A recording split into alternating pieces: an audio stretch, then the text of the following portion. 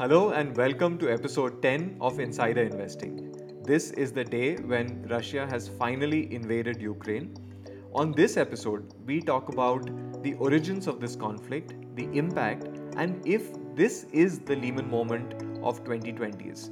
We also talk about how investors need to react in times like these. Watch out for this very important episode.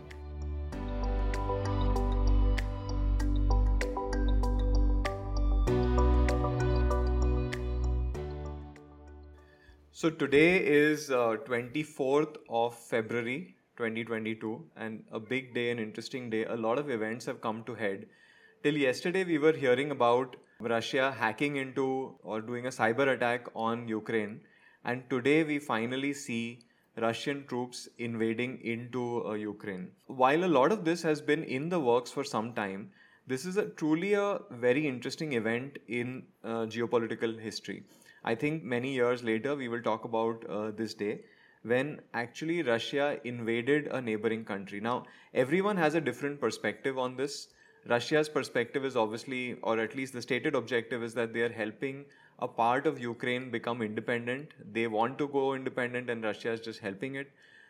Ukraine's point of view is obviously that these are separatists and this part is integral to Ukraine. And the Western world's view is that this is Russia's act to prevent NATO from expanding and threatening the geopolitical security of that region. This is something that I realized only recently is that on one hand we have Putin, whom we all know has been in power now for 23 years. He's a previous KGB spy, so obviously understands how to play this game really well. And on the other hand, we have Zelensky, which is the Ukrainian president, who's actually a former comedian, and this is his first term in power and he's been around for 3 years. So not only does Putin have an upper hand in terms of power and money, etc., but in terms of experience and really depth, potentially Putin is much stronger. Hi Vaibhav, welcome back to Insider Investing. You are also returning this time from Kashmir. And what have we come back to? Yeah, absolutely. Hi. Happy to be back, Sandeep, and similar feelings. So, as you said, everyone has a narrative. Even for Kashmir, everyone has a narrative. Pakistan wants to say that they are helping the separatist. Part of Kashmiris believe that they need independence, and India believes that it's an integral part. Obviously, we would want to be with India on this narrative, but every country will have its own narrative, and these are absolutely interesting times. One thing which I've realized and I've been studying about it is after World War II, the autocratic culture of running a country had dissipated significantly. But over last 7 to 10 years, again it is starting to rise. You have Putin in Russia, you have Erdogan in Turkey, and you have Kim Jong in North Korea. So people believe that autocratic culture will come back and they will solve for all their problems.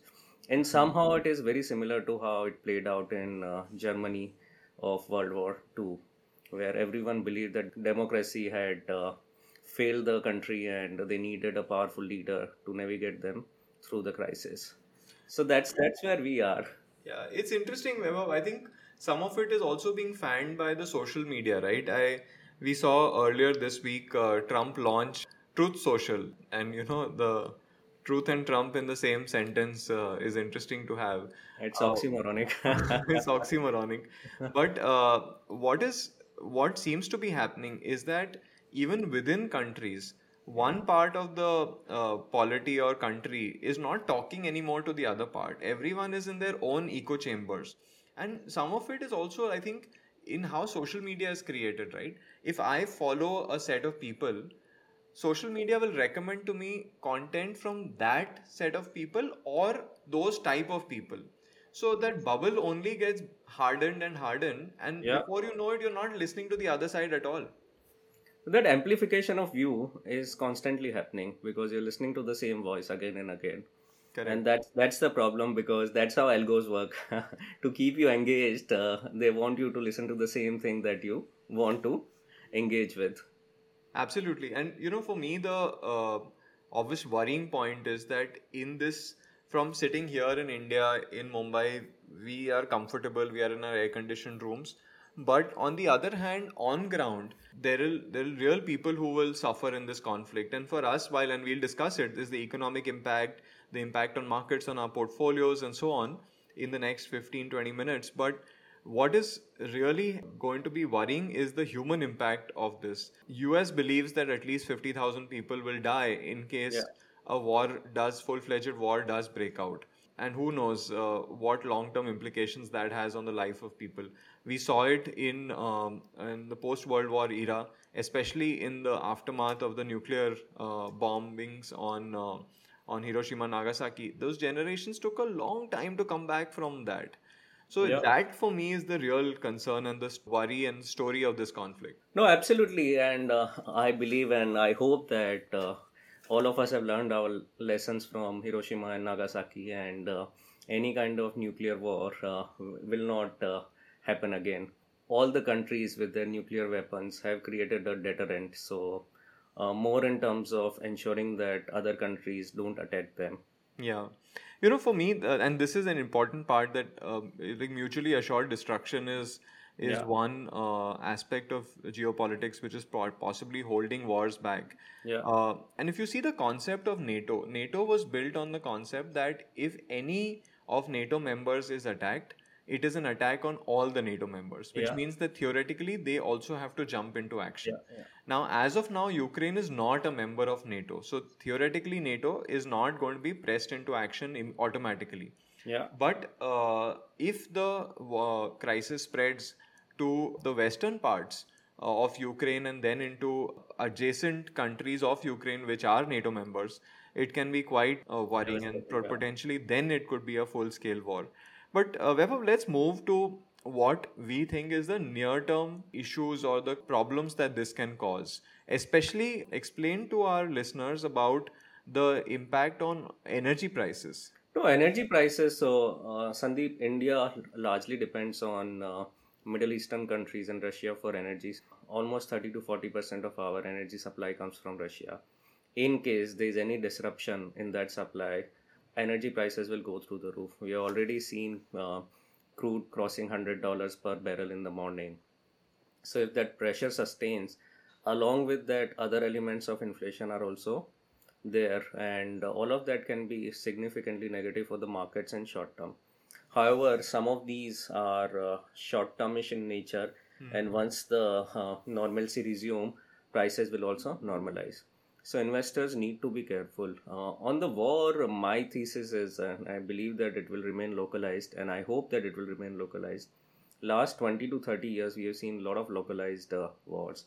We've seen Israel Palestine continue for some time. We've seen all the wars in Middle Eastern countries continue. India Pakistan had its own share of regional conflicts, and so did China and India. So, if as long as it remains localized, I don't see too much risk. But the issue is, and as you highlighted, NATO coming into the picture, and then them being obligated to react to what Russia is doing. That can create a full blown war. If we go back in history and look at World War One and World War Two, also, it happened because there were treaties, and every country reacted to or responded to those treaties, obligations. I hope it doesn't play out like that this time around. No, absolutely. I think that is something that we are already like seeing early signs of the oil crisis or the energy crisis play out. India, for the benefit of our users or listeners, imports 80% of its energy supply, which means that it puts a pressure on the current account deficit. Current account deficit is the net outflow of currency from India, and which means that potentially it can cause some pressure on the rupee. Interestingly enough, we still don't see the rupee weakening dramatically. What, however, potentially can be an immediate impact is the impact on inflation. Given how much energy contributes to our wholesale price index, it is possible that inflation may continue to rear its head. And we've spoken about this very, very recently on insider investing. If you think about it, January inflation prior to this oil price going up, the WPI, and correct me if I'm wrong, Vaibhav, was around 13%. Yeah, Uh, it's for it's it's been in double digit for quite some time now. Yeah, and which means that if in February, March, oil prices increase further, there's a potential of inflation reaching the mid-teens also. Yeah. No, absolutely. And it will spill over to consumer price index also. And therefore, consumer inflation will also go up. Energy contributes directly also and indirectly also, even in the food prices, because transportation cost goes up, food prices will also go up. And that impacts household much more than any other use of energy. Yeah, it's a confusing time for central bankers, especially in India also. We are seeing a strange thing, and we looked at the monetary policy of last week. There was no change. The RBI continues to maintain a dovish stance, which is befuddling a lot of economists Yeah. because that can cause serious impact on the currency and potentially. And to explain again to our listeners, if Indian interest rates remain lower and the global interest rates are higher, money will settle into where the interest rate is higher, which means that there's potentially a withdrawal of dollars that can happen, which is something that RBI has not reacted to just yet. Do you think this inflationary shock can push RBI into acting, or will they think about this as short-term thing again? So I think they are taking a view that most of the inflation is because of supply constraint, not because of demand push. And with that narrative, they are sitting on the sidelines and hoping that eventually inflation will normalize once the supplies resumes. But with this, I think RBI will be pushed in the corner and will have to act. So we've seen similar kind of narrative from Fed also for the longest time, where they said that inflation is transitory. Only in the month of November they admitted that it's becoming structural now. And I'm assuming RBI will also come to the same conclusion soon enough. Yeah. And so we're talking about a time when potentially inflation will rise, interest rates will can also rise. Yeah. If not already, we already see it in the bond markets, where at least on the corporate bond side, interest rates are increasing. We'll talk about how attractive corporate bonds are becoming right now. But coming to the market specifically, one of the data points that market analysts track is this concept of VIX, Yeah. or as it's called, the volatility index, which is an indicator of a potential sort of significant up and down in the market, and most likely it's down. India's VIX jumped 30% to almost 31 this morning. The US VIX is also up. What do you think is likely to be the near-term impact of these events in equity markets? See, jump in the VIX is a nightmare for the traders. So I'll explain it to our users. So last 18 to 20 years, volatility of the market has been extremely low, and all the traders have gone short on volatility. That means they've worked with an assumption that volatility will keep going down, and it has gone down significantly, and they've benefited because of that. If volatility goes up, starts to go up, these traders will be forced to unwind their position, right? And if they are forced to unwind their position, your correction will get amplified because of their action. And it will overstretch into a territory which seems unanticipated at this point. So, any kind of increase in volatility, it's not great for the short term traders. However, for long term investors, volatility is great. You get a great opportunity to buy stocks at prices at which you want to buy. Obviously, you need to have some sort of expert assistance in deciding which ones to buy. The other thing, just to build on the same point on interest rates. So, what we are seeing, Sandeep, and it's very interesting. I was looking at the data yesterday evening. Nifty has corrected by 6.5% from the peak, right? From the highs of 18,500, we are down to 17,100, 17,200. So, which is 6.5, 7% correction. Some of the high multiple stocks or stocks where profitability is not there has corrected by 40, 50, 60%. So, that's where the big distinction will have to be made by investors. In an interest rate environment which is extremely, extremely benign, these stocks can perform well because you can live with higher multiples. But the moment interest rates start going up, multiples have to compress, and which is what we are seeing playing out in the market. So investors need to be careful about what kind of portfolio construction they do.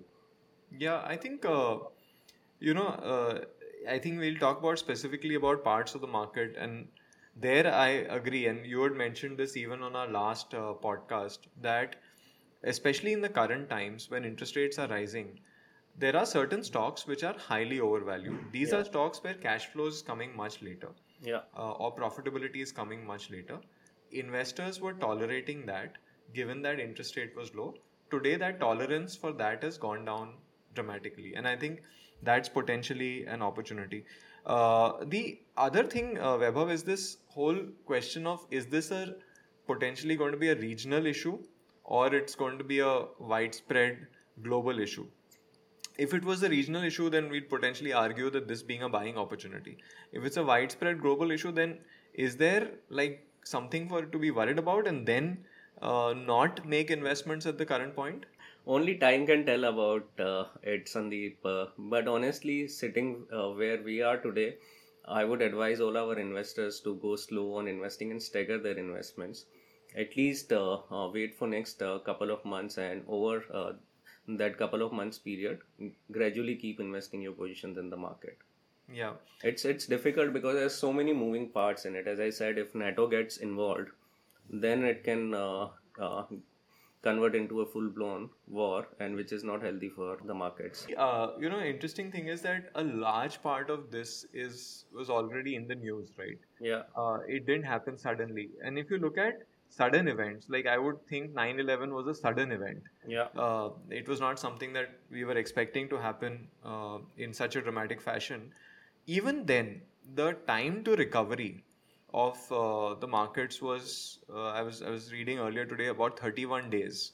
yeah, And the Fed really kicked into action again at yeah, that yeah. point in time. So, do you think that if a full-blown crisis happens, uh, then the central banks again will kick into action to prevent a huge hit to global economy and therefore to stocks? They don't have any room. We are almost at zero interest rates, right? That's an interesting So, point. so Yeah. they don't have any room. Unlike previous crisis where they had significant room, this time around they don't have any room.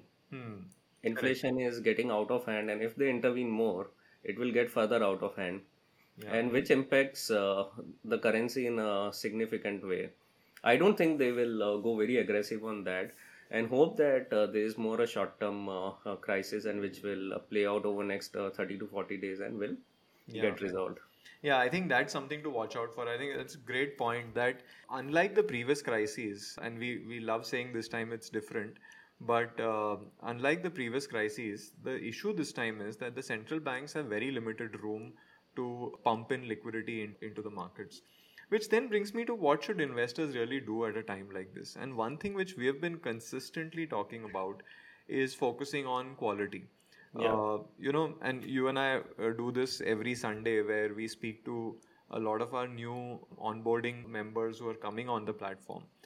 One of the things that started worrying me especially is this whole thing about margin trading. For the last year, even like people who have full-time other day jobs have ventured into margin trading. And then there's this whole multi-bagger stock picking thing that is going on. I look at Twitter, and the clickbaits are that find out more about Rakesh Jhunjhunwala's next multi-bagger stock.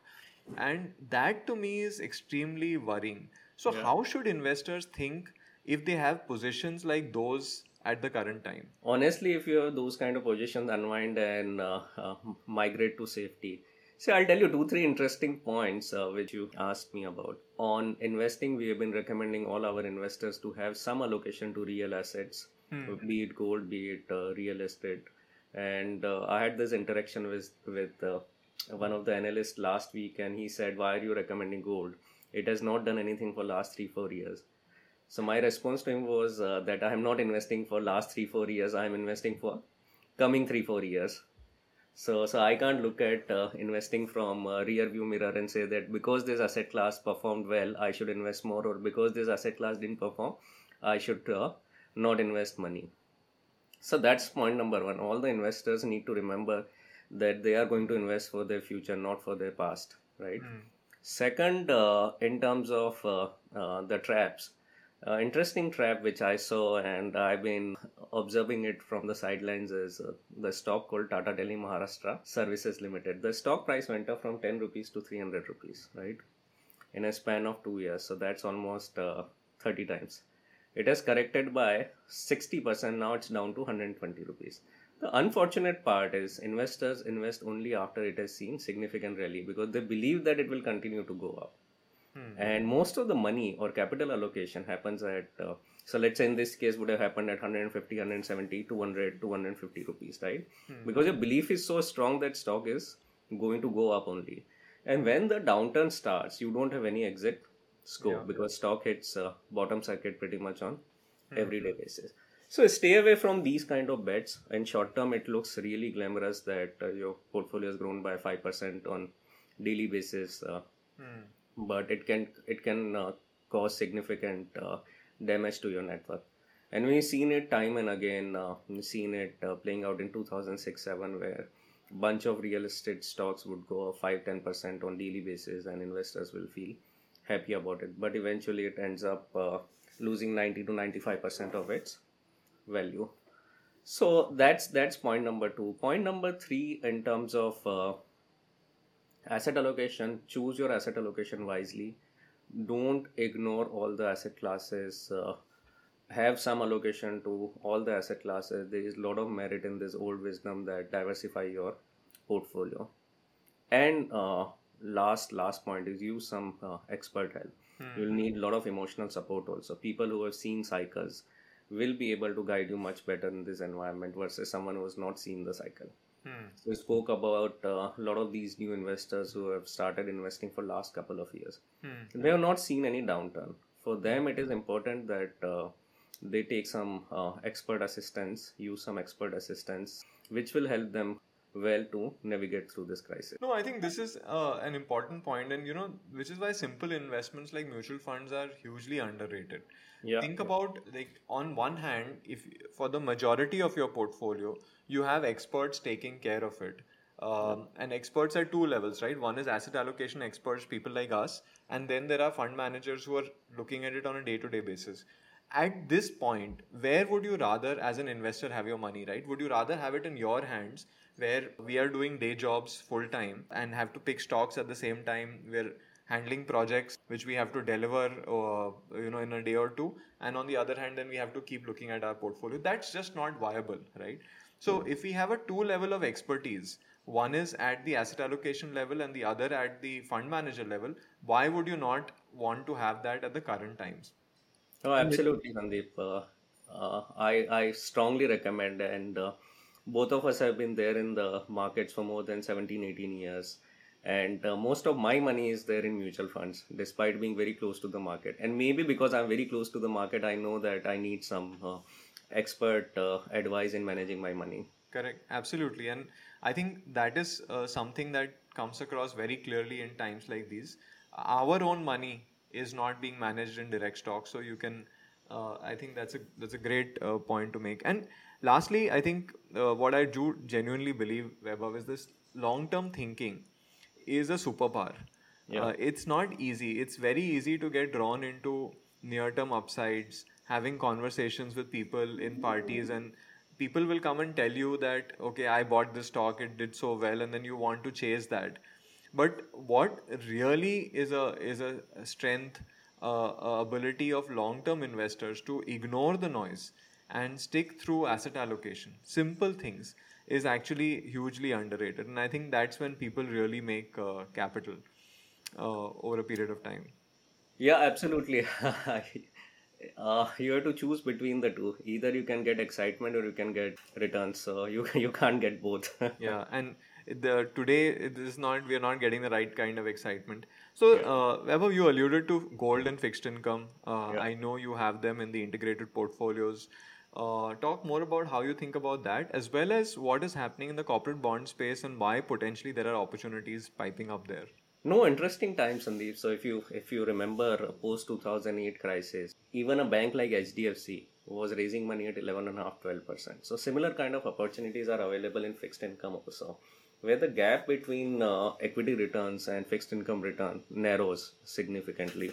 So I strongly recommend that we should look at some of these opportunities today and park some money where you can generate good 10, 10.5, 11% returns without any volatility.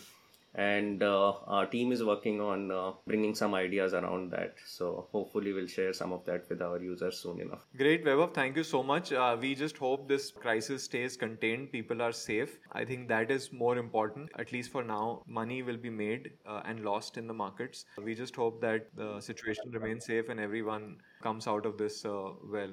Thank you, Vaibhav. This was an interesting session, and we hope to do this again very soon. Thanks, Sandeep. Loved having this chat. We hope you enjoyed tuning in today and got some great takeaways. You can listen to the episode on our website or wherever else you listen to your podcasts. If you wish to reach out to us, follow Deserve on LinkedIn, or you can write to us at social@deserve.in.